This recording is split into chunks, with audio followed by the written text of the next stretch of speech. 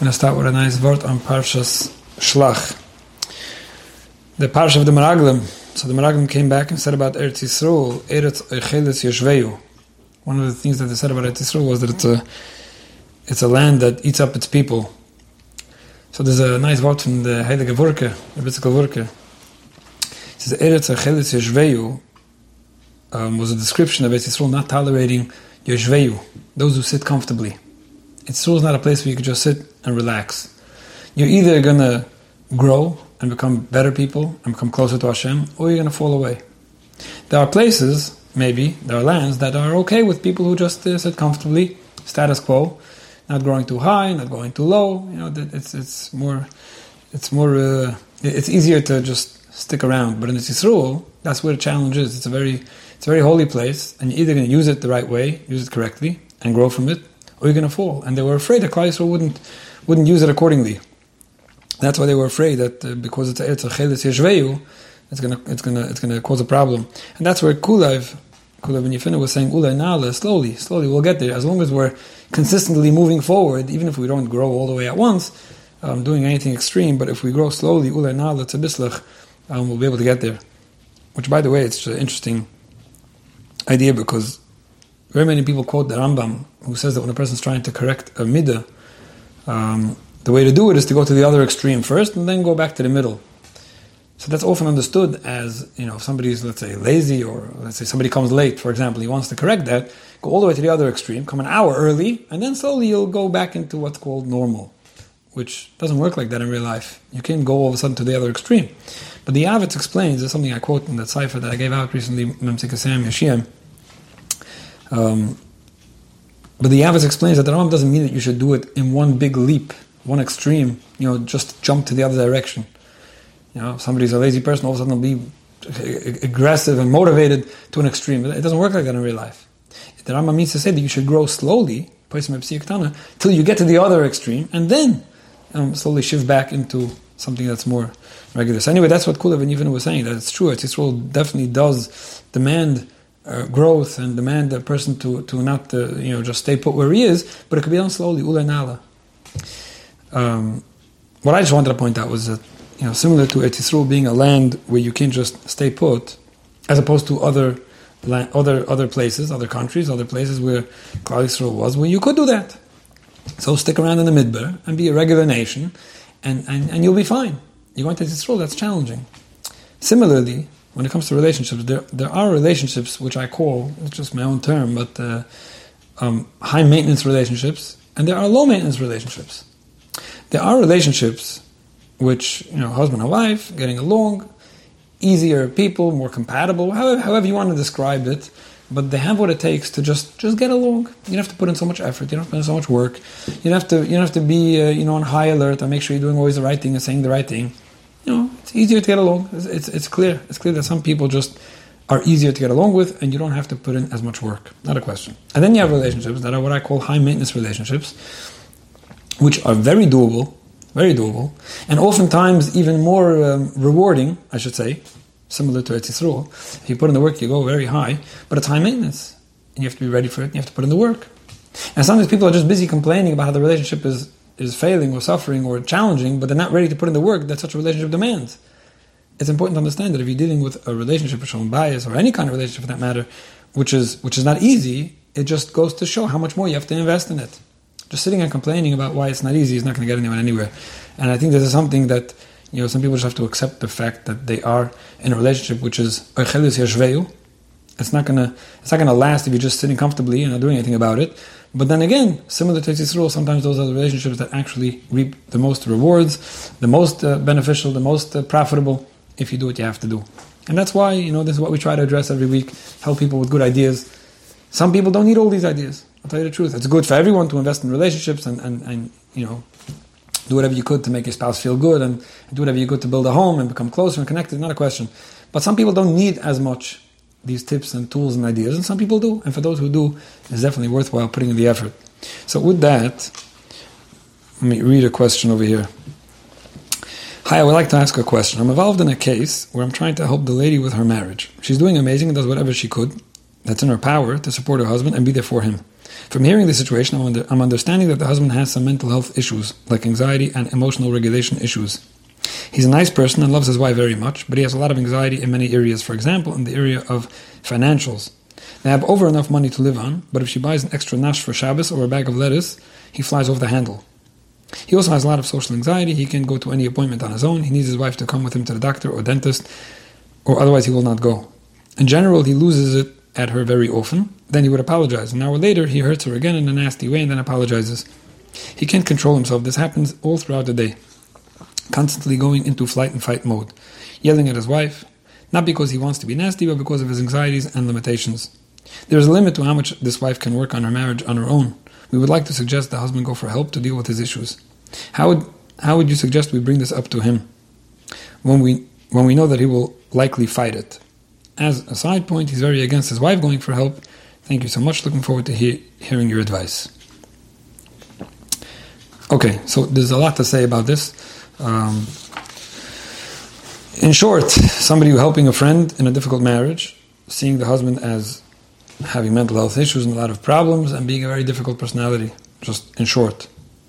So the question really is, how do we get him to go for help? I'll tell you, that's not really the part that I want to address. For all I know, they already either did that or didn't do that, or decided not to do that. Let me just start with a few points over here. First of all, it's always hard to assess a situation hearing from one side alone. Especially over here, where I'm not even hearing it just from one side, I'm hearing it from somebody's assessment of hearing what's going on from one side. I just want to point this out. So often I see the distortions, and again, I have no reason to assume that you're distorting anything, or that your friend is distorting anything, or that it's not exactly the way you're saying it. I'm just mentioning that so often things are distorted, they're coming with a certain perception of what's going on. In other words, at the end of the day, it sounds like to me that all you're hearing is your friend. You don't even sound like a professional. So I'm getting a non-professional opinion of a biased perception of how your friend is experiencing her relationship. It's just important to realize that it's very hard to assess something that way. I don't mean hard for myself. I mean to say that if I would now start addressing this, assuming or making believe it's clear that this is what we're dealing with, that would be irresponsible. For all I know, your friend might have some of her own issues which you either aren't sharing with me or you're not even aware of. For all I know, some of these details are just based on the way that she sees it, and really he's not being all that nasty. It's just how she's hearing it from. It's just how she's experiencing it. For all I know, that small extra nash or small bag of lettuce that flies him over the handle could be adding up over the week to an extra $120. And you're talking about a couple who doesn't have what it takes to make ends meet, and she's just claiming that he does. You see, I don't know any of this. It could be that everything you're saying is right, and I'm going to be addressing it based on what you're saying. I just have to point out that to assume with certainty that this is the way it is, that would be irresponsible. I've seen too many situations that have been presented mamish this way, and when you look into it a little deeper, you see it's like, I don't know, it's like you're hearing two different stories. Forget about who's right and wrong. You're just hearing two different stories. It's not anymore about the small bag of nash. It's not anymore about the comments and things like that. There's so much more to it. Interestingly, I just spoke this week in my Komavasa Shir in the Chelem story. And one of the lessons I took out of the story was that it's hard to know who's the crazy one. When you're hearing two different people say two different stories, it's hard to really know what's right and wrong. And sometimes you just, either because you're biased or passionate about want to help someone, but it's very, very easy to get different pictures of what's going on over here. That's first of all. Just another point that I mentioned often, the fact that again, I'm using these terms when I say crazy, Meshiga, I don't mean that chas v'shulam. But I'm saying the fact that one person in a relationship is crazy doesn't mean the other one is not. In other words, it's so easy to point out where somebody is doing everything wrong, is saying everything wrong, to a point where, listen, it's on recording, and it's true, and it's proven that this guy has some mental health issues, but that doesn't mean that she doesn't. Again, you might not see it, or you might say that it's only being caused because of him, or whatever. I'm just pointing out that not always is it good to just see it this way and assume that this is how it is, and now figure out how to deal with it based on the assumption that the way you perceive the situation is correct. But I will address it based on the description that you said, that you're giving me, and I will also say that it may not necessarily help anyone if that description is inaccurate. Okay. Another 2 points that I want to mention, even before starting with any advice, is that you mentioned that it sounds, from what she's saying, from what you're hearing, that he has some anxiety and emotional regulation issues. Okay, like I said, I don't know if that's true or not, but I hear. I don't know if this is something you shared with your friend or not. A very sensitive piece of information. I've seen situations that they got worse because somebody was told, I think your husband has some mental health issues. Now, could be your friend knows it, could be she told it to you. I'm just pointing this out for people to hear. If your friend doesn't know or is not aware that her husband is suffering from anxiety or some mental health issues, and you're pointing it out to her, that could be very damaging. You have to be careful how you give feedback when somebody's saying something like that. You don't want to make her husband look worse in her eyes than he already does. That's one.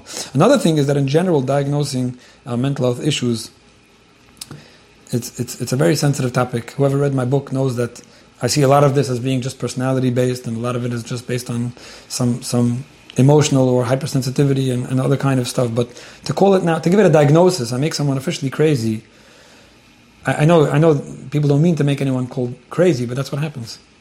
I was recently dealing with a situation where a therapist felt for it to be very important to share with a woman that her husband must be suffering from anxiety, OCD, or other kind of diagnosis, and you can just imagine what that did. Now it's already official. Now she could use it against him. Now she's a victim because she's living with somebody with mental health issues. Now, she's unfortunately felon. It didn't do any good. It didn't do any good. And by the time it becomes an official diagnosis, how fast does it go away? It doesn't go away. Anyway, so that's also something that has to be dealt with very sensitively. I will also mention one more point, and that is the part about being a good friend and trying to help out. It's wonderful. Everybody needs a friend. Those who think they don't are usually mistaken. Everyone needs a friend. Everyone needs who to talk to. It's fine to be able to talk to someone. You should be able to talk to someone.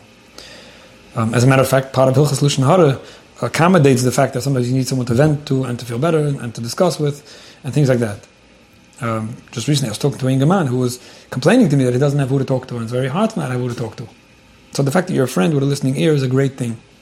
It's very important both for the friend listening as well as the person talking to a friend to both be aware of and assess, is this sharing with this friend helpful or not?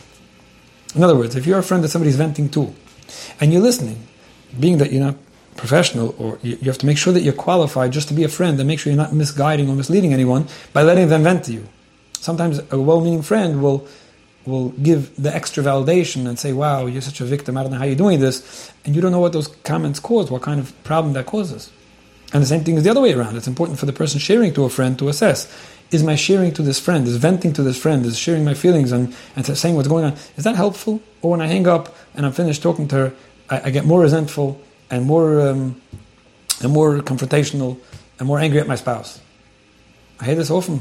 A guy was also telling me that every time his wife comes home from the therapist, who officially is here to help the marriage get better, things just get worse. Every time, literally, the day she comes back, it takes 2-3 days for her to calm down and have a normal relationship with me. So again, is that therapist helping?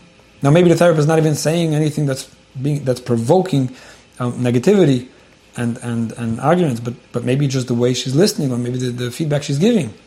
So that's important for everybody to realize and assess properly, to make sure that a friendship and a listening ear and anything you want to offer someone, which is extremely important, like I said, or anything you need from someone, should not in any way be damaging.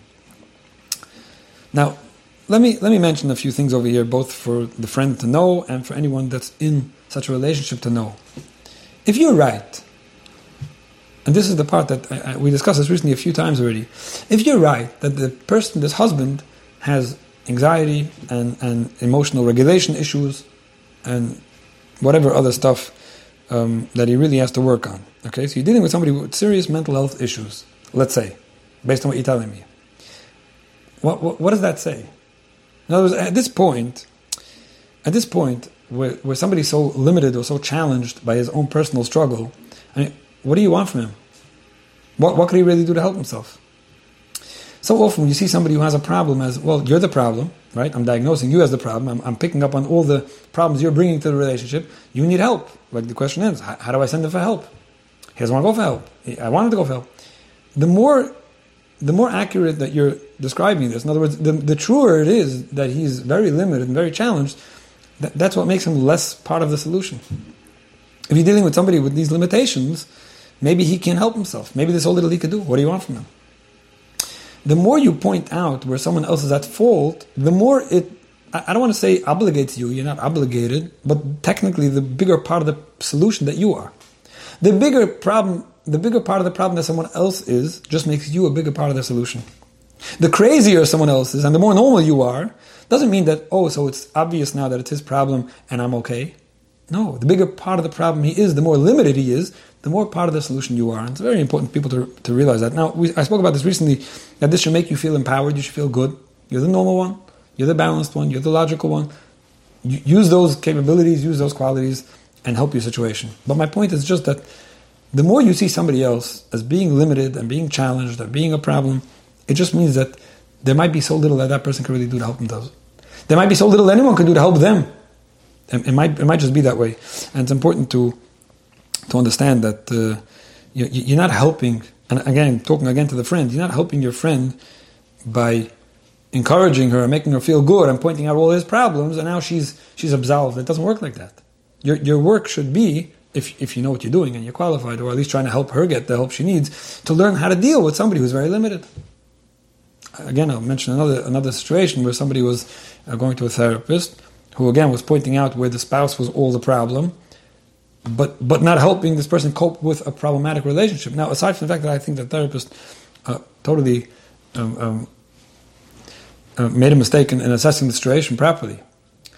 But the way I work and the way I write it in my book, when you're dealing with somebody who's challenging, people ask me sometimes, maybe you're wrong, maybe you only heard one side of the situation, maybe you're only assuming that the other person is the problem, maybe the one coming to you really is the problem. My answer to that is always that the way I work is that if your spouse is the problem, you're the solution. Let me teach you how to work with this person. In other words, the fact that you fooled me, let's say, you fooled me. You make believe you're the normal one and that you're living with a crazy one. That's fine. Even if you're wrong, I'm not telling you to go home and bash your spouse. I'm telling you that you have to now learn how to deal with somebody who's very challenging. So if you fooled me into thinking that you're the normal one, all you did was you had me try to help you do the right thing instead of trying to help someone else do the right thing. So I think that's a very important point, to just understand that the more you see somebody else as being limited, the more you're acknowledging that person may not be able to help themselves. And now it's up to you to learn, what could I do to make this relationship better? And you could. And this is what we started off with. This is called a high maintenance relationship, where if you put in the right work, then yourself, you should get the results you need. So let me break this down into two parts. One is what I'll call treating your husband, or your friend treating her husband, or you helping your friend treat her husband. And the other one is helping your friend treat herself. And that has to be separated. If everything becomes enmeshed in one big, mishmash, then it becomes very hard. If the way you treat your husband has so much to do with the way he's treating you or the way you want to treat yourself, it's very hard to balance all that in one thing and try to come up with what makes sense. So let's just break this down a little bit. Treating your husband. You're dealing with a husband who has some kind of mental health issues, let's say. How are you making him feel? How are you treating him? How are you behaving toward him? And how is that affecting how he feels? So it's very easy to say, well, he has his own anxieties, has nothing to do with me, and there's nothing I can do about it. Who said? And this is something I point out often. Are there relationships where he's doing better in? I don't know. I'm asking. Very often that's the case. Do you notice that when he's with his siblings or his parents or his friends, he's relatively less challenged? Now, I know it's very easy to say, well, that's not a marriage, it's not a spouse. Of course he could for a few minutes, but just think about it. Could it be that in certain relationships, in certain places, he's doing a bit better? And you'll notice, why is that? So again, anyone who read my book, Get Along with Everyone, will know that has to do with a person's sensitivities. When a person who's very sensitive, very emotional, very dependent on how they feel, when that person is feeling good or feeling respected or feeling taken care of, feeling comfortable, emotionally comfortable, they'll be doing much better, not a question. They could be anxious, they could have OCD, they could have Asperger's, they could have borderline personality disorder, they could have anything you want. I don't know if you have these things or you don't have these things, but without going into that discussion, are you doing whatever you could to make your husband feel good? Before you spend the money and before he gets angry and before the appointments that you have to take him with and before anything else, just in the daily interactions, in the ones that are not yet stressful. If you could beat him to the punch and be one step ahead and really make him feel good, I believe that will really do a lot for him, regardless of what his issues are. And this is something that everyone has to hear, because so often, it's easy to just point out and notice where somebody else is just not workable and bringing up problems, and you're busy dealing with problems the whole day without realizing, aside from the problems, what could you do to make this relationship better? How can you make someone else feel better? Now, you might not be obligated to do this. I don't want this to sound like a codependency thing where it's your obligation to make someone else feel good. You're not his therapist, and you're not his mentor, and you're not at fault for his problems. It's all true. But so often you'll notice that there are the small things that you could do to make him feel just a bit better, a bit calmer, a bit more relaxed, a bit more taken care of. And it's a shame. It's a shame when people don't do this. It's a shame when people could be doing so much more of this and don't. So that's just in the general. And one question I often ask, if I would ask your husband, what does your wife think of you? Again, I'm not asking what you think of him. I'm not asking what he thinks of himself. I'm asking, if I would ask him, what does your wife think of you? What would he answer? If he'll answer, my wife thinks very highly of me, and she loves me, and she respects me, and she needs me, and she's so appreciative of me, that's something. If you can get your husband to say that, that's something. And if he's still being so difficult after agreeing that you really think highly of him and respect him and treat him well, then I would agree that he must have some issue if that's how he's treating someone who he really feels is extremely respectful toward him and nice to him. My feeling, however, is that he might say, my wife thinks I'm difficult, my wife thinks that I'm stingy, my wife thinks that I'm controlling, my wife thinks that I'm problematic, my wife thinks I have mental health issues. Now, you're not at fault if he thinks that way, and it could be he's right. It could be you really want to think highly of him, and it's his own issues projecting them on you. It could be that he's so crazy that it's hard to make him think otherwise. It could be. But if you can get him to feel and think that you think highly of him, you'll see a very big change in Mitzvah Hashem. Now, in particular, in the areas that we do get stuck on, right? Whether it's finances, for example, or other things. Again, if you could beat him to the punch, only if you could, and make him feel a drop more comfortable by telling him in advance, I know we're a little tight or not tight. I know that you don't like when I spend money without asking you. It's important to me to have this nash in the house for Shabbos. It's important for me to have this little extra bag of something. Are you okay with it? It's not expensive. If you're okay with it, I would appreciate it. It will mean a lot to me. Now, before I go on, I have to start asking for every little thing. You don't have to do anything. I'm just trying to help you understand that when somebody's that emotionally high-wired, you might just be able to make them feel more comfortable in advance instead of them looking at the receipt and saying, why'd you buy this? We still have it from last week. We threw it out. The old one, we didn't even use it. And you're wasting money and it all adds up. Just be one step ahead. And you'll see that by making someone feel emotionally comfortable with things that would trigger them. And noticing that they may be only getting triggered not by the small expense, right? That's what you're wondering. Well, we have money and it's only $2.50. It's only $2.50. You're right. So it must not be that. They must be getting triggered by something else. Maybe it's by feeling that you're just totally not interested in what they have to say, or you don't care, or that whatever it is. I do believe that especially in these areas, for another example, whether it's going to an appointment, for example. By the time somebody asks you, could you please come with me to an appointment, and you stop saying, well, I can't. What do you mean? Why can't you? You don't care about me. No. If a day earlier you say, I'd love to come with you for that appointment. It's really difficult for me, and if I do it, it means that it's going to cause this and this problem. If you're okay with me, but if you beat someone to the punch and talk nicely about it instead of challenging, and you don't wait till it's challenging, and you don't say it in the way that's challenging, so much can be avoided and taken care of. You'd be surprised. You really would be surprised.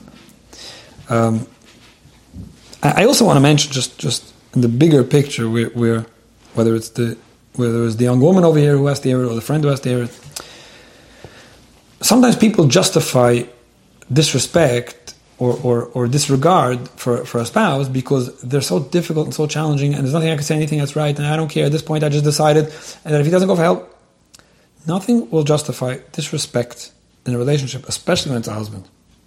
Just remember that. He could be crazy, he could be irrational, he could be off the wall. And there are ways to deal with that. And if you feel at any point that you can't deal with a relationship anymore, okay, then there are ways to deal with a relationship that you can't deal with anymore. There are ways to get out of a relationship. But if you're married and you're in a relationship, the fact that there are difficulties and the fact that someone else is making a lot of mistakes doesn't justify being disrespectful. So don't mix and match, or don't make it into a whole color war and tug of war, because you said yesterday and I said this, not enough. You want to be and you have to be a respectful wife, and I believe that if you are and you make that firm, conscious decision of always being respectful and always trying to make your husband feel as emotionally comfortable as you can, I really believe you'll see a big difference, regardless of how responsible you are to do so. And in general, like I talk about often when it comes to sensitive people, when somebody's more sensitive and their emotional needs are higher, it's reason to give more, not less. So often we see it like, he needs so much, that's it. And there's that old joke about the mother whose kid was tugging at her skirt, and she was getting so frustrated. He doesn't stop. He needs so much attention, this kid. He always asks for attention. And the friend says, so why don't you give it to him?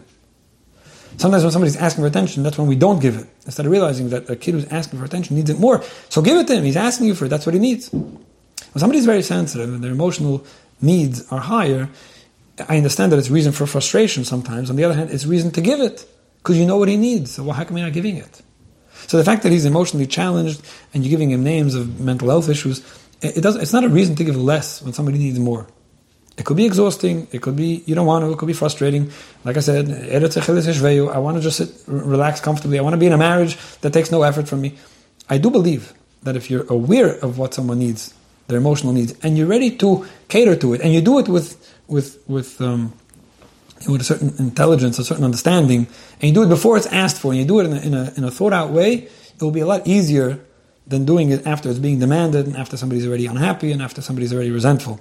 So that's not a question. One more thing I do want to mention is also that you threw in between the lines that he doesn't mean anything bad. He's just, challenged. He's a nice person who loves his wife very much, blah, blah. It's important for him to hear that. And I point this out often. Sometimes when people write me emails, that's when they acknowledge that he's really a good guy, he doesn't mean anything. Did you ever tell that to him? Maybe you did. Does he think that you see him that way? Does he believe and feel that you really see the good in him and you know that he's simply a little challenged and he doesn't mean it? Does he hear how much you appreciate when he does apologize, which you mentioned that he does? Does he hear how much you notice the good things that he does, which go unnoticed because they're considered normal and expected? Again, I'm just throwing in these comments, but they're very important. You'd be surprised how when you communicate these things, I make sure somebody knows how much good you see in them and how much you believe in them, and try to take care of them, I really believe that you'll see a big difference. Now, that's all about treating your husband. Now, aside from that, there's the part about treating yourself. In my book, I have a chapter on boundaries, and we spoke often about boundaries. Every relationship has to have very healthy boundaries. And any relationship that's struggling, there are boundaries that were violated. Okay? It's what I term as the mine, the yours, and the ours. In every relationship, as close as you are, as committed and dedicated as you are one to another, there's always the things that belong to me, those are mine. The things that belong to you, those are yours. And other things that belong to us, and that's ours. There are so many violations of boundaries in this situation that you're describing to me that I didn't even know where to start. A husband that's making his wife come with him to his appointments, for example, again, when you could go. I'm not suggesting or encouraging women to not go with their husband to an appointment. I'm saying if for whatever reason you can't, or for whatever reason it's too hard, so that's his appointment, and you're going. We're mixing two different. You don't have to go when he has an appointment, but then he won't go. That's his thing, not your thing. That's what they call dependency. If I don't go, then he won't go. If I don't do this for him, then slow. It has to make sense. When you set things up properly and you tell your husband, I'm willing to make the grocery order. Please allow me a certain amount of consideration, how much I can spend, or you could do it yourself. It's not a fight. It's simply understanding how control works and how relationship works and how to express these things and communicate them. I mean, the question finishes over here also with how do I send him for help? He doesn't even want me to go for help. Again, you're mixing and matching. If he should go for help or doesn't go for help, or if help will help him, I don't even know. That's his issue. If you want to go for help and you express it nicely, you say, listen, it's not about you. I don't think you're a problem. I simply feel I need some help myself. I would really appreciate if you could let me go for help. This is something I have to do. Nothing to do with you. It doesn't obligate you. If you could start splitting these things up and saying them nicely and being very clear and firm about, listen, I can just tell you what I need. It's not about you. It's not because I'm right and you're wrong. It's not because you have to agree with me or come along with me or work along with me. So often, knowing how to not control what someone else does, knowing how to not be controlled, knowing how to not be afraid, knowing how to express yourself, those are all boundary issues. It's okay for you to express yourself. It's okay for you to do something, and if somebody else might not like it, it's okay. You can't always live life being controlled or having someone else or looking for someone else's approval at all times or being afraid of, and the same thing with tolerating. If somebody's doing something that's intolerable, you're not trying to control them. You could just, you have to be able to express yourself and say, listen, it doesn't work for me. I don't think you do anything wrong, or maybe I'm wrong, maybe I'm at fault. I don't know. This doesn't work for me. I can't be here when you scream at me. I'm not trying to get you to quiet down. I'm just telling you what I could. That's what boundaries are about. It's very important to understand. I know that I'm saying this very quickly, but knowing how to be assertive and communicate in a very clear and healthy way. I can tell you what I need. You could do as you understand. I'm not going to tell you what to do. Please understand me as well. And learning where we do have to do things together, whether it's with finances or home or things like that, we do have to be considerate of each other, and neither of us should be controlling something. It's all very, very important thing. And like I said before, the fact that if I don't cover for him, he's not going to, it's okay. It's okay. That's where you're getting swept in, and you're tolerating certain things, and that's why they're happening. So often, a lot of dysfunction in a relationship is only because somebody is allowing it to happen. So if your husband's only going to appointments if his wife comes along with him, I'm afraid it's because you taught him that that's okay. I'm afraid that if you don't go with him, he might miss an appointment or two, but maybe then he'll start going when his tooth is hurting enough. I wouldn't want that to happen. Again, I'm not saying there's something wrong with a wife going with a husband to an appointment. I don't want to make it sound like that. It's important to communicate and be clear about what you could do and what you can't do. And you're doing all this while not contradicting anything I said before about being extra nice and extra respectful, extra understanding, extra caring. When you ask your husband about his appointments and about his tooth and about his doctor and about the finances and things, to show him that you care about him, and it means a lot what he thinks and what he feels, and you're showing him how much you need him and that you respect him, he'll probably be a lot calmer and a lot easier about a lot of other things that you want to communicate about, the things that you don't feel that you could do exactly what he wants and things like that. Now, I'll just end off with this. You might be in a relationship, your friend might be in a relationship that really does need a lot of help. She might not be able to cope with this on her own, regardless of if she's part of the problem or not. And it's important to get help when you need it, one-on-one. To wait for a shir to be addressed, obviously, and just hear things in a general way is not always helpful. Many people need help, and when you need help, go to someone who's helping you and make sure that you're getting the right help. It's important for you to know how to help your friend get help. It's important for you to know how to make sure that your friend's help is helping and work along and give the encouragement that things could be good and make everyone feel positive about the future and hopeful. There's so much that could be done. It's sad when relationships that could work out and could be dealt with in a good way, could be encouraged, could be instead, just when the people around or the people that are talking to somebody in a challenging situation, just ruin everything. So just to sum it up, it's very important for anyone living with somebody they feel has some serious challenges to understand. The more challenged somebody is, the more that you really want to invest the effort to make that person feel good. Instead of saying, well, if they don't go for help, I'm not helping them. They might not even be able to go for help at this point. I don't know. I don't know if the help could help them at this point. I do believe that a lot of what they're doing and a lot of their behavior is a reaction, not to anything wrong that you're doing, but a reaction to how they're feeling and something that you can make them feel better about. And this is a very general rule that I talk about so often, and I really strongly believe in. Anyone who's in a relationship with somebody who's behaving very, very negatively, let's call it, a lot of it has to do with how they're feeling about their close relationships. And if you do what you could do to make the people around you feel better, you'll see that you'll be accessing a lot of good. And to sit quietly and say, listen, this is what I'm dealing with, and I'm not going to, I must not be the problem because someone else is, instead of feeling good about being part of the solution, that's never a good attitude. So, my hopes to you and to your friend and to the friends, that we all understand each other better, that we have the koiches and the attitude and the encouragement and the motivation to put in whatever effort it takes to make a high-maintenance relationship not only be acceptable and tolerable, but actually the best that it could be, similar to Eretz Yisrael, where if you put in the work and you access all the good, then it's the holiest there is, and I will be able to live together.